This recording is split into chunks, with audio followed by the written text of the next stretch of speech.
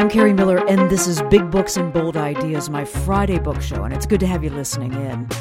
Maybe you've had this experience recently. Someone asks how old you are and exclaims, "But you don't look 60." You feel pleased because in a youth-obsessed culture like ours, looking young and healthy is prized. But the age you look may have little or a lot to do with your biological age. That's the age that puts you at risk for disease and death, the age that all of the slings and arrows of living have added up to. Scientists have become much more knowledgeable about assessing biological age. With advances in computer technology, they can measure hundreds of biological metrics to arrive at your biological age, and that is valuable knowledge. Our guest, Dr. Morgan Levine, writes, "The biological age is meant to give you a glimpse into a possible future, one that you have the power to alter." She adds, "Your biological age on any given day is not your destiny." Dr. Morgan Levine is a scientist and researcher into the aging process. She's an adjunct professor of pathology at Yale. She is also a principal investigator at Altos Labs, a biotech company in the aging field.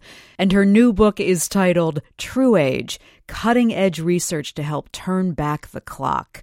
Dr. Levine, welcome. It's good to have you on the show.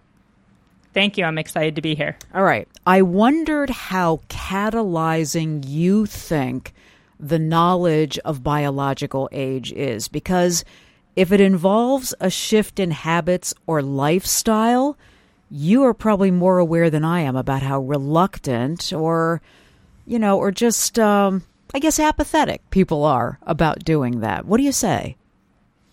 Yeah, I think it's in some ways twofold. So on one hand, I think a lot of people don't realize the kind of influence that they actually have on their aging process. We see, aging is universal, but it doesn't mean the rate at which we age or the way at which we age has to be universal. And I actually think, and the data suggests, we have a lot of power to kind of influence those two factors.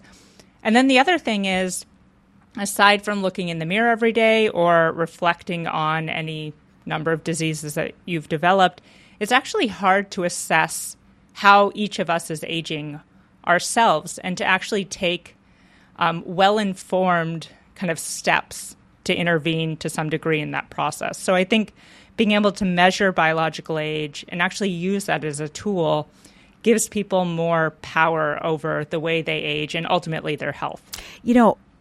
That makes sense, because let's say you get a number. Let's say, as I used in the introduction, the example of 60, and you get a number from a test that tells you that your biological age is 71. Well, that's a shocker, because all of a sudden your mortality looms a lot closer than you think. But, we are inundated with numbers and information that tells us that our health isn't what it should be. I mean, look at your blood pressure.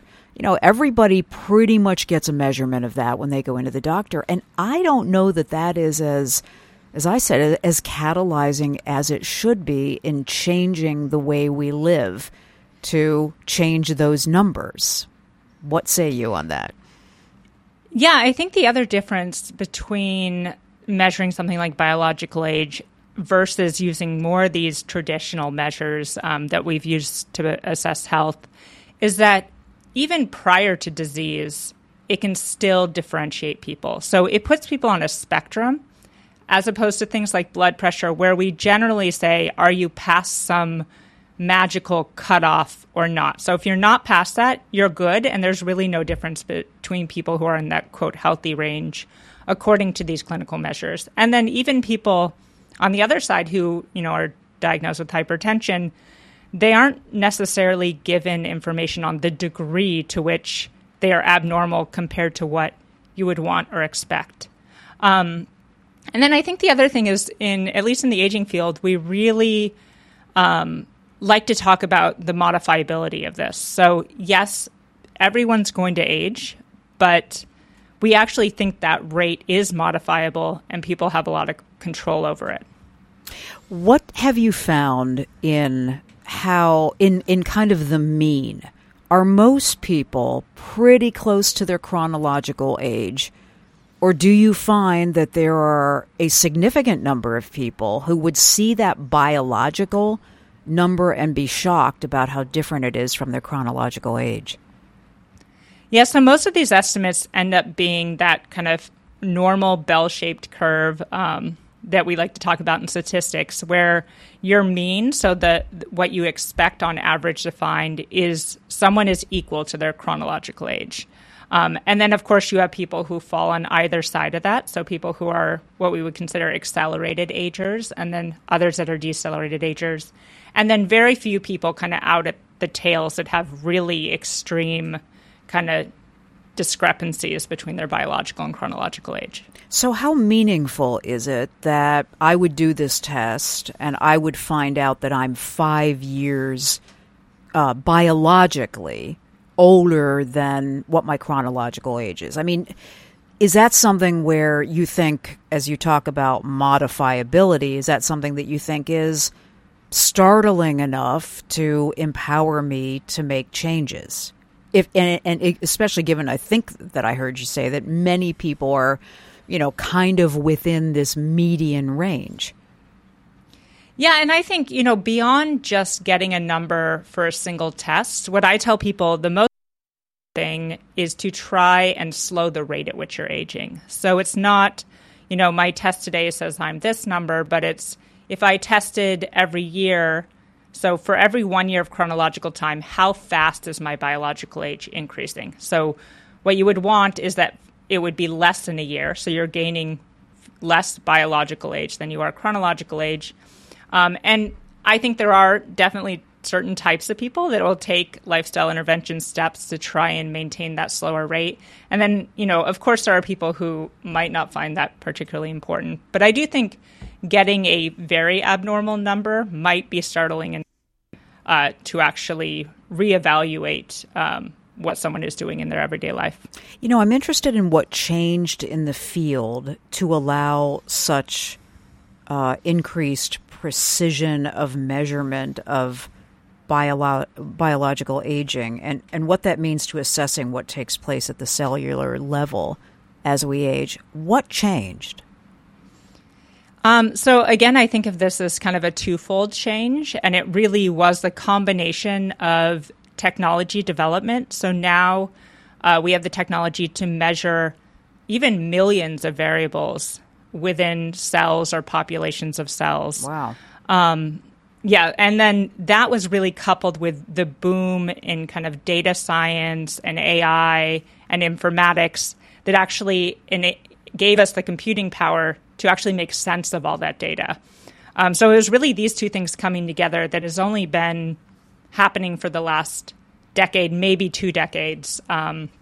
So we're constantly evolving, getting better estimates of things like aging, which are very complex processes and really do require this kind of multidimensional types of data. Okay, so just so I understand this, the ability to measure these changes has greatly advanced in the last, what would you say, 10 years, or is it much more recent than that?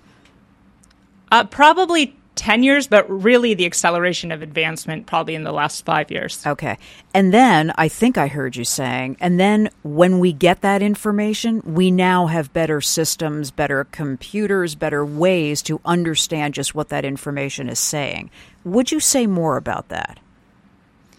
Yeah, so a lot of the ways that we actually estimate things like biological age is using something called epigenetic data. So what this is we take a blood or saliva sample from someone and we're measuring millions of little chemical modifications in the genome simultaneously from the same sample.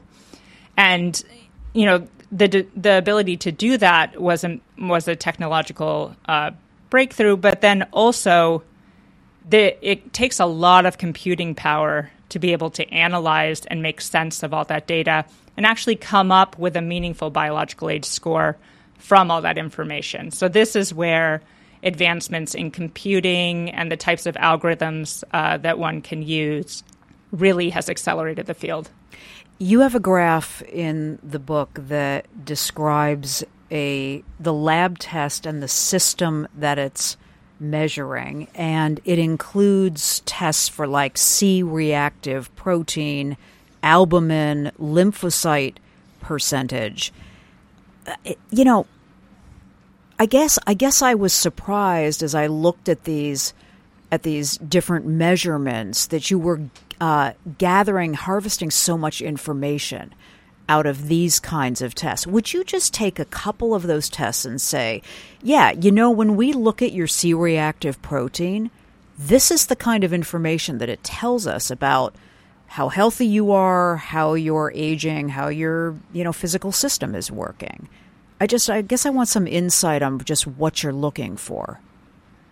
Yeah, so these were selected agnostically. So we don't go in and say, oh, we're going to make a list of, 7 or 9 variables that we're going to combine. Mm-hmm. We actually select these based on the computer algorithm. So the computer looks at, let's say, 60 clinical measures and says this combination of 9 variables are the best predictors. And when you look back at which ones were selected, we find that they actually do map onto lots of different kind of systemic processes. So CRP captures things like inflammation, tends to capture even chronic inflammation. Then we have things that are capturing kind of kidney and liver function, metabolic health. And so each measure individually is actually not that informative, mm-hmm. but when you combine them into more of a systemic approach, that's where kind of the power comes from. So the whole is really much more important than the different pieces. You get a much more informed picture when you put these little data pieces together than any one of them telling you, wow, this is something you really need to worry about. Exactly. So I want to ask you about inflammation. I'm glad you brought it up. You write about it in the book. I mean, I feel like health information on inflammation has become pretty trendy. We're reading more about it. Give me kind of the lay of the land on what scientists now understand about the concerns about inflammation, and then what, as individuals, we need to be aware of. Yeah, so inflammation has actually been a major focus in aging research for quite some time, and people, there's a lot of evidence that it plays a major role in aging, and actually they've coined the term inflammaging to actually describe this kind of driver of aging. And so what we're talking about in terms of inflammation inherently is not a bad thing. It's a very important physiological process in our body, but it becomes problematic when it is chronic and or systemic. So it's not that you're having these massive inflammatory responses that you would get, if you had a viral infection or an injury, but it's that you have this constant low-grade inflammatory response that is not turned off, and this can accumulate and build over time. And there's a lot of studies going into why this happens.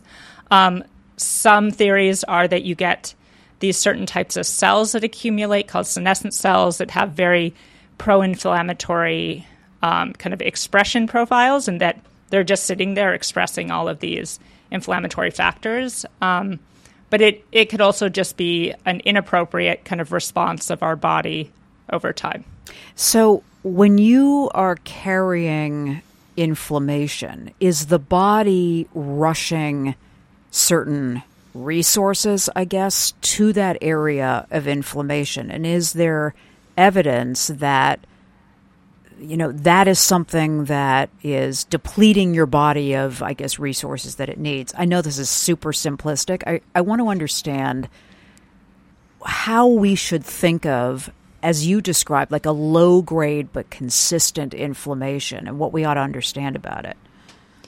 Yeah, so I don't know if there's good evidence that, inflammatory cells or cells that have this inflammatory profile necessarily sequestering important factors. But I think the thing is that inflammation is meant to be damaging. So it's meant to fight, whatever it is that is the reason it's being expressed, but it's also non-specific. So it also can damage your own cells. So you might have, in the case when we talk about these senescent cells, they're expressing a lot of these inflammatory cytokines and actually can damage the neighborhood of cells that they're in and actually cause other cells to become damaged over time. So the issue is that when this isn't turning off, you just have this kind of pro-damage environment that can then kind of accumulate and accelerate over time. So that was a good description of kind of the neighborhood. So it is not just the central area of inflammation that's of concern. It's the ripple out through the atmosphere, basically, that this inflammation is living in. Again, super simplistic, but is that essentially it? Yeah, and the other thing with the aging is that the inflammation tends to not be kind of just in a single location. So that's what you would expect, with an injury or some other inflammatory response. But it's what we call systemic. So you have kind of a low grade of inflammation across lots of different cell systems. And that this is probably what is driving. And to understand this again, you said as understanding advanced about what inflammation does and means in the body, it really opened the door to better understanding about how we age. Is that right? Yeah, exactly. I think we're starting to understand a little bit more how inflammation plays a role in driving aging, whether there are actually points of intervention where you can intervene and kind of tamper down inflammation in certain cells, and whether that would actually slow age-related accumulation of deficits. I'm Kerri Miller. You're listening to my Friday book show, and I'm in conversation with Dr. Morgan Levine. And as you can hear, we're talking about science and aging and what has changed in the last, I think Dr. Levine said, yes, the last 10 years, but it has really accelerated in the last 5 or 6 years. We're talking about some of the physical systems and metrics that scientists use to assess the way we age, and we're going to dig into that a bit more. She is adjunct professor of pathology at Yale and a principal investigator at Altos Labs. And we're discussing her new book, True Age, Cutting-Edge Research to Help Turn Back the Clock. You have a very good description for the layperson, the non-scientist, of what happens to cells as we age. And I wanted you to explain what the body does when it senses that cells have been damaged. How does the body react? Yeah, so there tends to be kind of, on average, 3 options that, when a cell acquires some, what we might consider damage or basically unwanted phenotype, that the cell can undergo what we call apoptosis, which is cellular death. So basically, it can die, it can be taken out of the population. The other kind of fail-safe that our body has actually developed is something called cellular senescence. So what this is the cell does not die, and actually these cells are almost immune to death, but they no longer divide. So they're not going to kind of rapidly, what we would call proliferate. So they're almost in this frozen state. And then the third thing is if, your body doesn't do anything, some of these cells actually have the potential to go on and turn into cancers. And then this is where you would get this kind of rapid proliferation and growth. Which one of those is called zombie cells? Is that the frozen cells that just kind of hang around and don't do anything? Yeah, so a lot of people have referred to senescent cells as zombie cells because they're not dead, but they're not in some ways fully alive. They're undead. They're undead. Right. Okay, so what is the problem, or is there one, of having, besides what you described about some of those cells can turn into cancer? I want to ask you about that. Is there a problem with cells that are, I guess, no longer useful, but still being present? And how much do researchers like yourself really understand why the body does this? Yeah, so I'll start with the second part first. So Okay. I think, there is an evolutionary reason for why we want these cells. why we want cells in which damage cannot be repaired to turn into senescence. And really this comes down to probably an anti-cancer mechanism. So it's preventing cells with damage from becoming cancerous. And then the problem with this is that with aging, you tend to accumulate more of these. And these cells have kind of a nasty phenotype in that they express a lot of inflammatory factors. So the accumulation of these types of cells are one reason that we think inflammation might increase with aging. As these cells are basically sitting there expressing a lot of inflammatory factors, and even those factors might go on to damage the cells in their neighborhood. You noted that Alzheimer's research is really interested in the role of these senescent cells. What might the connection be?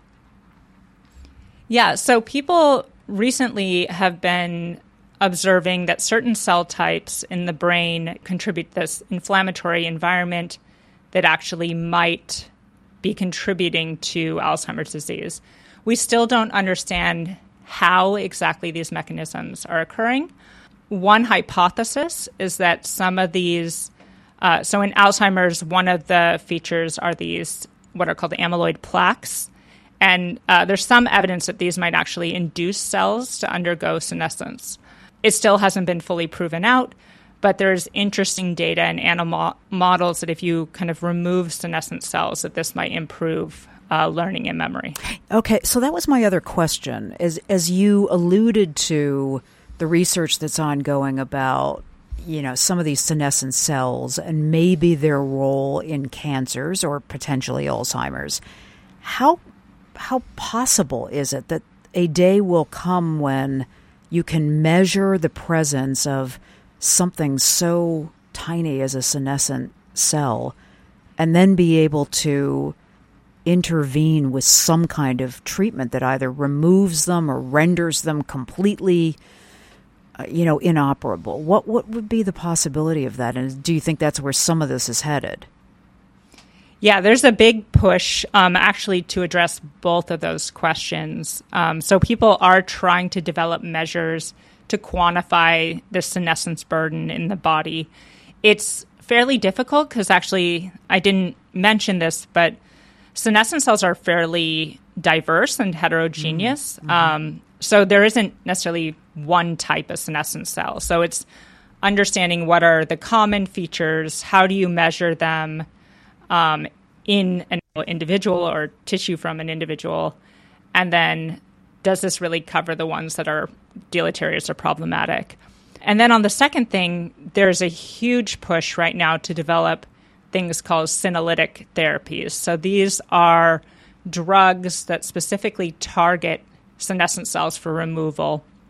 And there's been a lot of success in animal models showing that this can improve disease outcomes and potentially slow aging, and a number of clinical trials in which people are actually starting to look at this as treatments for, in this case, fairly severe diseases, but potentially in the future as preventable measures. So the body does not slough off these senescent cells itself. That is why perhaps the intervention of some kind of drug that would get rid of them would be such a breakthrough. Is all that right?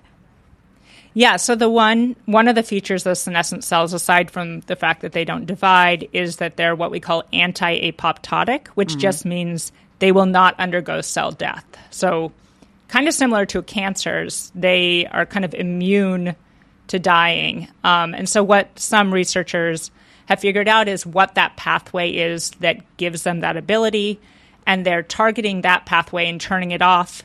Then the cells will undergo this apoptosis and die and get removed from the body. I thought this was really enlightening. While we're talking about cells, you write, when we think about aging, it does not merely come down to the robustness of each individual cell, but rather how well the system of cells and molecules synchronously work together and how that impacts the organism as a whole. So how well can scientists measure the robustness of a cell community. And does aging also kind of debilitate those cell communities as a whole? Yeah, so we definitely think it does. I think we don't have a complete understanding of how it does. People, again, with these breakthroughs in technology, have now been able to actually generate really in-depth data on individual cells. So you'd get thousands of cells within a population. And from there, start to understand how not just the individual cells are aging, but kind of this emergent feature, which is the population and how kind of the patterns of aging or other kind of changes in the population might map on to health. This is a little bit difficult, but there's also now people looking at this where you can actually look at the spatial representation of the cells, so which ones are next to each other. Wow. And say something about, how their kind of molecular features. So I think this is something that maybe in the next 5 to 10 years will really start to accelerate. Okay, so give me an example of how that might be applied in understanding, let's say, how well someone's, digestive system is working and whether that is contributing to, an accelerated biological age. Yeah, so I think we're not there yet in terms of the science. Mm-hmm. I feel like we can do kind of the two ends. So we can look at all the cells pooled together and then make some interpretation about how that's impacting the tissue function or someone's biological age. And then you have people looking at individual cells and starting to get an idea of what's happening there. But it's kind of that middle bridge we need to make. So how are the individual cells and how they're organized in a tissue, how is that then mapping on to, these kind of larger physiological changes that we see? This is kind of simple. How much of this research do you feel like is 2 steps forward, 1 step back? I mean, it seems like Yep. I hear you saying it's accelerating, and some of the things you're talking about is really, sounds pretty miraculous. And yet I know that for all advances, there's so much trial and error. How does it look from your point today? Yeah, the way I would see the 1 step forward, 2 steps back is that with every question you answer, you get 5 more questions that you didn't think about in the beginning. And in some ways, that's exciting. It doesn't necessarily feel like we're backtracking, but you realize how much we don't know and how I think we always think things are going to be simpler from the onset. And then there's always so much. I mean, biology is immensely complex, and I think it's miraculous the amount that we've actually even been able to interpret. You're listening to a conversation with Dr. Morgan Levine. She's a scientist and researcher into the aging process. And we're talking about some of the science she writes about in her new book called True Age, Cutting Edge Research to Help Turn Back the Clock. I want to talk about the influence of genes, but I think this is a good place to ask if you would share the different experiences that your grandparents had as they aged to 90 and 89. A long, I'm sure, rich life for both of them. But the point you make in the book is that they aged pretty differently when they got into their later years. Could you describe how? Yeah, and this kind of brings up an important point. So often when we talk about biological age, we talk about the rate of aging. But it's really important to also discuss how people also age in different ways. Mm-hmm. So some people might have faster or slower rates of aging in certain kind of domains or organs in their body. And I give my grandparents as actual good example of this. So they lived to almost exactly the same age, but had very different experiences. So my grandmother spent maybe 10 years with fairly debilitating physical and eventually cognitive deficits. So she had to use a wheelchair or a walker to get around for quite some time. And then at the end was also having a lot of kind of cognitive issues. On the other hand, my grandfather was basically able to continue playing tennis up until, let's say, 6 months before his passing. Incredible. Yeah. Yeah. Although he had some kind of metabolic aging, which, pre-diabetes, whereas if you looked at my grandmother's lab panel, she would have looked great. We were all surprised that she actually outlived him by a year. Huh. And this is really, I think of them as a perfect example for more kind of the stereotypical differences we see in males and females as they age. So on average, again, it's not the case for everyone, but women tend to develop more debilitating conditions with aging and have more frailty and what we call sarcopenia, which is this muscle wasting, and are more prone to cognitive decline. However, women still live significantly longer on average than men. So it's kind of this paradox that people in the aging field like to talk about. Yeah, I want to get into some of that. But first, I noted that you said if you'd looked at your grandmother's lab panel, it would have looked great, meaning that could you have assessed, let's say when she was 79, that this was kind of coming for her, that there were some real areas of concern and her biological aging was going to, it sounds like, outpace her chronological aging? Yeah, so she had lab panels on some domains, but actually she was someone who had quite severe inflammation, which probably contributed to a lot of the physical and cognitive decline she experienced. But if you were to just look at things like indicators of diabetes or cholesterol, she looked really good for her age. So this is where, looking at the individual markers might not be that informative. Granted, I never calculated a biological age on her, so I wouldn't be able to tell you if it was actually accelerated. But I think this is why it's important to actually understand the different domains. When you say she had significant inflammation, I mean, you just knew that from the diseases that she was dealing with, or you could see arthritis, or how did you know that? Yeah, so she did suffer from rheumatoid arthritis for quite some time. Okay. And then, based on the diseases she was suffering from, and then I think her lab tests picked up inflammation, but in terms of things like metabolic health. I think her doctor described, based on her metabolic health, she looked like a 20-something-year-old girl in a red convertible or something. Just a funny line. Yeah, that's incredible. So this brings us to kind of the philosophical questions about, I think most people think, just if you ask them a question like, how old would you like to live to? People will probably choose somewhere, I don't know, in their late 80s, maybe 90. They've had a relative who, lived well to that age. And then when you start to introduce the idea of, well, what if you were partially disabled from some chronic disease?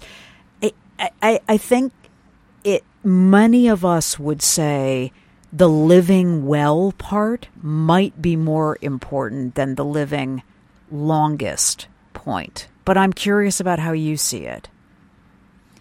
Yeah, I mean, I see it the exact same way. I think most people want to be able to maintain the functions and be able to do all the things that they love doing in life that actually make life worth living. And once you start to lose those, I think people think of those years maybe less desirable as the ones prior. Granted, your perspective might change actually once you get to that point. Right. But yeah, I think most of us want to just see ourselves in the future as healthy and vibrant and contributing.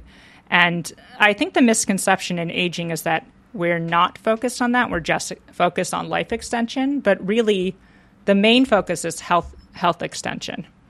But here's the thing. I mean, you can see studies on this. You can see anecdotal kind of evidence that even as people age and things fall away that they're able to do, their level of happiness seems to still be intact and even increase. I've seen this with relatives of my own. So it's almost like when you're anticipating this kind of future, you don't have a very clear perception of what it's going to mean not to be that vibrant, high energy person you were at 50. I'm sure you've run across, research that indicates this. Yeah, I think it's very hard for humans to actually project what the future is going to look like or actually place ourselves in kind of a future scenario. And I think almost all of us, even in our lives, if we think about how old we are now and then when in our 20s, what our perception of that age would have looked like, it probably doesn't match up. So, yeah, I think it's hard to really, especially younger people, ask them, like, what they would want in the future. Yeah. And like, how old do you want to be? Okay, so this is a good opportunity for me to share an op-ed that I love to bring up with people like you. It was by Dr. Zeke Emanuel. He wrote it in 2014. It was in The Atlantic, and it was titled, Why I Hope I Die at 75. And here's a paragraph from it. Living too long is also a loss. It renders many of us, if not disabled, then faltering and declining. A state that may not be worse than death, but is nonetheless deprived. It robs us of our creativity and ability to contribute to work, society, the world. It transforms how people experience us, relate to us, and most important, remember us. We are no longer remembered as vibrant and engaged, but as feeble, ineffectual, even pathetic. Is he missing anything in your view there, Dr. Levine? Yeah, I actually very much remember this op-ed, and I actually wrote a response to it. You did? As part of, right. Yeah. I was a PhD student at the time, and they put out this magazine, and that I have a few-page response to this. And for me, I think the problem is that he's looking at a stigmatized version of aging, and it's almost making the assumption that everyone of a given age is this, quote, feeble and not able to contribute. And really the goal of aging research is to allow you to maintain your functioning ability, your ability to contribute, and enable you to do all the things you would want to do for much longer. And people can make the argument that they don't think we should be doing that much longer, and there should be kind of a limit, but I don't think you can take the point of view that after a certain age, everyone has reached this point of basically it's not worth living their life because they're so, quote, decrepit, according to kind of what he's saying. Ineffectual and pathetic. I mean, your grandfather is the complete exception, as are many, many people, but to this description, right? He was living a very full, active, vibrant life. Oh, he might not have been as creative as he was at 35, but there were other things that made up for that, I would think. Exactly. And people can contribute in different ways throughout their lifespan. They don't have one role in the world, and once they become slightly less able to fill that role, then they're useless. So we actually acquire vast amount of knowledge that we can pass on with aging, and that's just as important as, let's say, being able to go out and run a sub 5-minute mile or something like that. Yeah, probably more important. When it comes to the ethics of aging research, what is the discussion? What's it sound like when scientists talk about how far we ought to push the limits of aging? I think there's a lot of discussion, not necessarily among scientists or in the field, about kind of extreme longevity, but definitely in the public sector or when people write about aging research. And I think for most scientists working in the field, there's agreement that we just are working to extend what we call health span. So this is a time people are able to maintain their health. And then ultimately that will probably spill over to increases in lifespan. But we're not looking to just get to some magic number in terms of longevity. So we actually don't have tons of discussions on what that number should be, because to us, that's not where the goalposts are. The goalpost, just to speak this, be specific about this, the goalposts are healthier later age. Is that right? Yes. Yeah, okay. That's what most of us are working towards. So I love talking about the power of exercise, and I was so happy to see in your book that there's quite a few pages on this. Your book really reinforces why exercise and daily consistent exercise makes such a difference. Can you explain for the doubters out there why 30 minutes of exercise a day lowers the risk of cancer and stroke and heart disease, but it may not be enough to keep the extra pounds off? Yeah, exercise is, to me, like the miracle intervention. People have shown it reverses disease, it prevents disease, and we know, too, that it slows the rate at which people age. Of course, to actually, like you mentioned, take a lot of pounds off, it's kind of a calories in, calories out. So yes, exercise helps, but it's a combination of diet and exercise. But there is some kind of magical reaction our body does have to exercise. It just makes it more robust, which also then makes it less susceptible to deterioration or these small insults that we experience over time. And people are very interested in finding drugs to target aging, and they always ask me what supplements I'm on. And I would say, if you don't exercise, I don't know why you're so focused on that, because it's free and it works better than anything else we have. What kind of a reaction do you get to that? Yeah, I think people usually want the quick fix, and I get it. Psychologically, it makes sense, but... Yeah. I thought this experiment that you described, that Dr. Saul, is it Villeda from UCSF? Saul Villeda. Yeah. This was so fascinating because he was testing the blood of mice that had exercised. Tell us what he learned.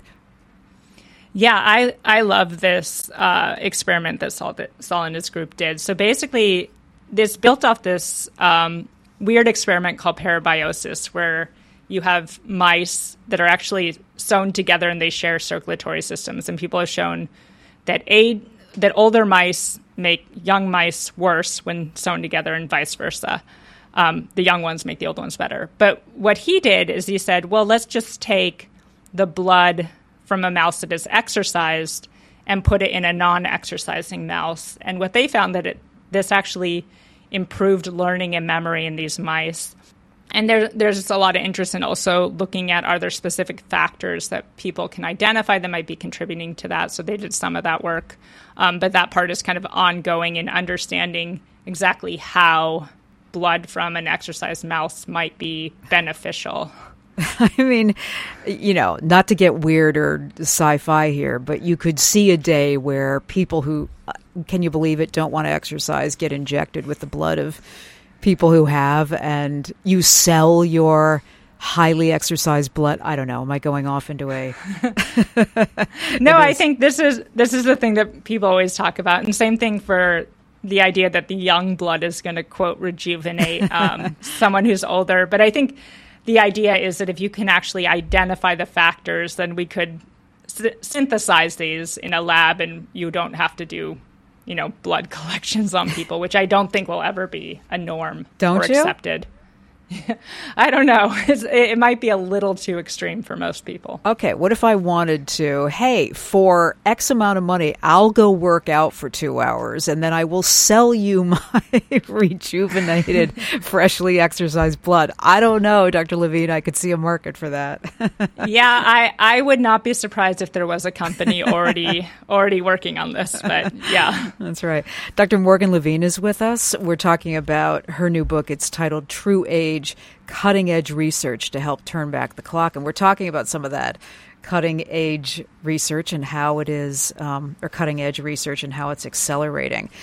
I thought that I've been reading a lot about the advancing science on how fat cells behave, and you've written about this. It sounds like, contrary to what scientists once thought, that the number of fat cells that we have remain pretty stable, and that the difference is that they either swell or shrink when we gain or lose weight. So tell me why that's important to understand. Yeah, so there is substantial data showing that your number of fat cells is fairly set after you reach kind of full maturation. And this is probably due mostly to genetics, but potentially some environmental or early life factors. But it's not, the number of fat cells doesn't seem to have a negative or any negative connotation for health, even though we associate fat often with poor health.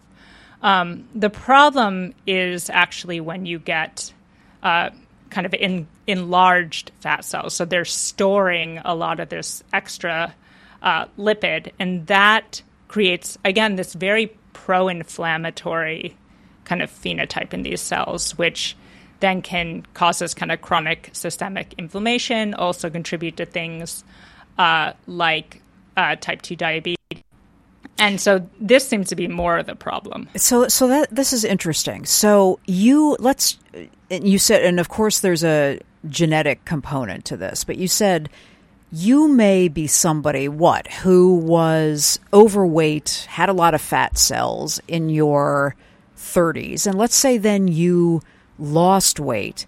Chances are, and you lost a significant amount of weight, chances are you still possess those fat cells from the 30s when you were overweight.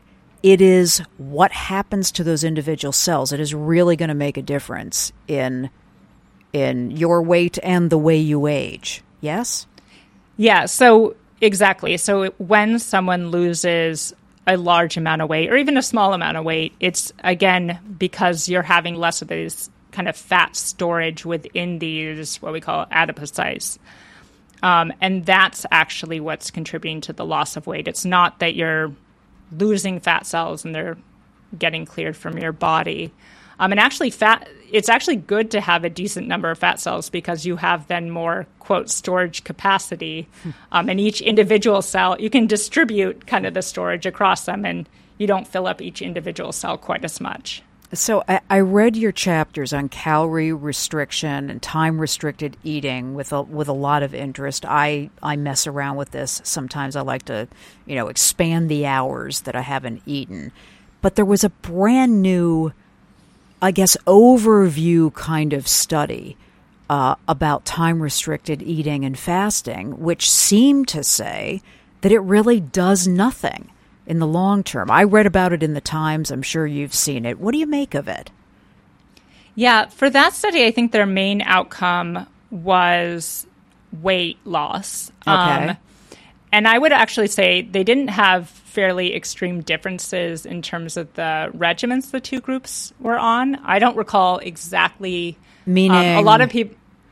So I think the difference in terms of the timing was only a few hours difference between the groups. And I think the other group was caloric restriction. And I think the caloric restriction showed a bigger effect and the fasting less so. I don't remember exactly all of the details, but there's been a number of scientists who have written kind of rebuttals to why they think this may not be the end of excitement about time-restricted feeding or fasting. But I do think we need to be open to the possibility that, it might not be as powerful as we hope it is. And also open to the possibility that the timing might actually, of when you're doing the fasting, might matter more. So my colleague Walter Longo talks a lot about how most people are perhaps doing it wrong, and we fast early in the day and eat at night. And actually, his hypothesis is we should be doing the opposite. So we should be eating most of our calories early and then fasting later, and in line with kind of circadian That makes a lot rhythms. of sense. Yeah, just logically, I guess that makes a lot of sense. I mean, do you think that what the research is going to show in the next, decade or so is that calorie restriction of some kind is going to turn out to be pretty important to the way we age biologically? Yeah, so I think calories to some degree will be important. The question is, to what degree, and how much benefit are you getting for restricting more? So a lot of people in the field think calorie restriction just works because you're preventing people from doing kind of the opposite, which is overconsumption, which we know is deleterious. And it might be that, if you eat kind of a stable amount of calories, not necessarily a deficit, maybe a tiny deficit, that's almost as good, if not in some cases perhaps better than a more extreme deficit. Wow. And so I think the question is, how much benefit is going from, no deficit, but kind of equilibrium to a larger deficit? I have one last question for you, and it's a larger question. What is the most urgent, I guess, conundrum, mystery about aging that remains unsolved and that you would hope will be solved in the span of your career? I think for me, the biggest mystery is what drives aging. And this is actually a debate that goes on a lot in the field. How much of aging is just an accumulation of damage versus something that's programmed? And when I say programmed, I don't mean the body has some kind of countdown clock that's ticking your days left, but that it's just a result of programs that were important for our development and growth that kind of go haywire with age. And I think understanding more of the root causes of why we age will give us a little bit more power in being able to intervene. Dr. Morgan Levine is a scientist and researcher into the aging process, and her new book is titled True Age, Cutting-Edge Research to Help Turn Back the Clock. Thank you. Love the conversation. Thank you. It was fascinating.